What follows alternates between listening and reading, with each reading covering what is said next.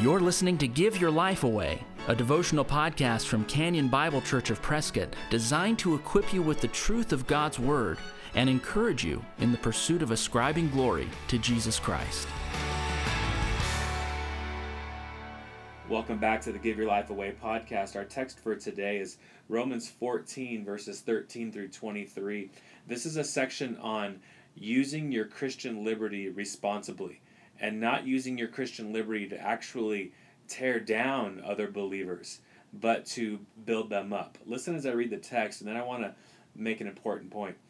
Verse 13 starts, "Therefore, let us not pass judgment on one another any longer, but rather decide never to put a stumbling block or hindrance in the way of a brother.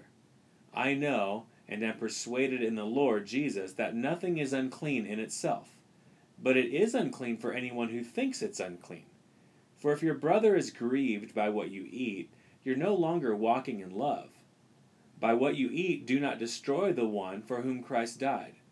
So do not let what you regard as good be spoken of as evil. For the kingdom of God is not a matter of eating and drinking, but of righteousness and peace and joy in the Holy Spirit. Whoever thus serves Christ is acceptable to God and approved by men. So then let us pursue what makes for peace and for mutual upbuilding.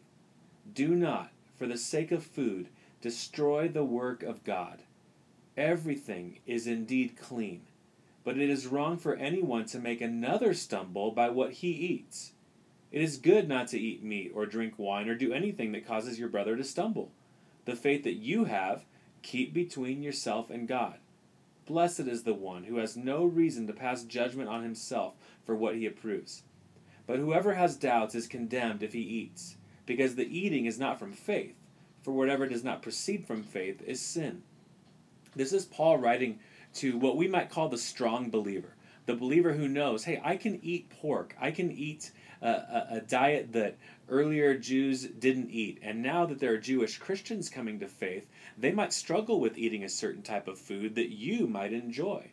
And so he's saying, don't make them stumble by flaunting what you eat, by what you enjoy in front of them. There's nothing wrong with eating the pork or eating what you want. There's nothing wrong before God. But if you make another stumble and do something that they feel convicted about, or that they do, as we would say from this text, in a way that's not from faith, then you're destroying them. And he's talking to what we would call the strong believer here, saying, don't flaunt your Christian liberties in a way that causes another person to sin. In that sense, you're tearing them down. You want to build people up. So don't pressure people to enjoy the liberties that you might yourself enjoy. And this is a big key in today's Christian world, not just in the first century, but today. Oftentimes people have different views on gray areas of the Christian life. There are certainly many black and white areas, things that are sin or are not sin. We're not talking about that in this text. What we're talking about in this text are those gray areas where people might disagree over personally.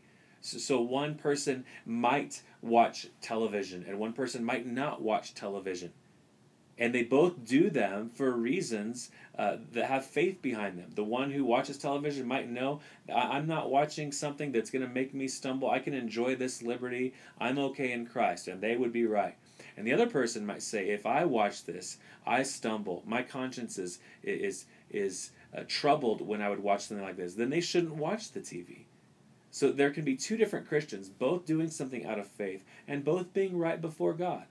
And Paul's saying, then let each other be right before God. Stop trying to pressure each other to conform to your own standard in a gray area. So what I would say is there are two options in this passage.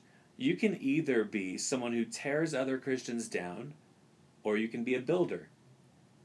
I don't know if those listening are into sports at all, but if you at least know a little bit about sports, you know that officiating is part of sports, being a referee or an umpire.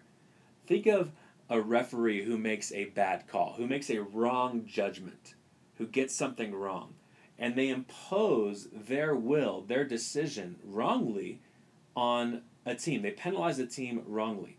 Well, that penalty actually hurts a team's progress. The team didn't do anything wrong, but they were penalized for doing something wrong, and it hurts their progress. That's a lot like what happens in the church sometimes in gray areas. People penalize each other for doing what they think might be wrong, but actually isn't wrong before the Lord. It's just a matter of conscience. And so you can be one of those people in the church. I would advise you not to be. Don't be a referee in the church. Don't throw penalties against one another in gray areas. Be known for being a builder. Verse 19, so then let us pursue what makes for peace and for mutual upbuilding. I would encourage you to even identify people who might hold to their religious or Christian liberties in a way different from yours. And I would encourage you to identify them and seek to build them up, encourage them. As chapter 15 will say, welcome them. You want mutual upbuilding. You don't want to divide over gray areas in the Christian faith. Let me say this, builders in the church show up looking to help people, even people who are different and hold to different personal views on gray areas. Is that you? Are you a person in your church that seeks to build other people up, even other people who might view Christian liberties differently than you do? I hope that's you. The Lord intends for you to build up the body of Christ, not shatter it or tear it down or cause division in gray areas of the Christian life. I hope that you're a builder in your church. I'd encourage you to think this way. If you've been encouraged by the Give Your Life Away podcast, please share it with a friend.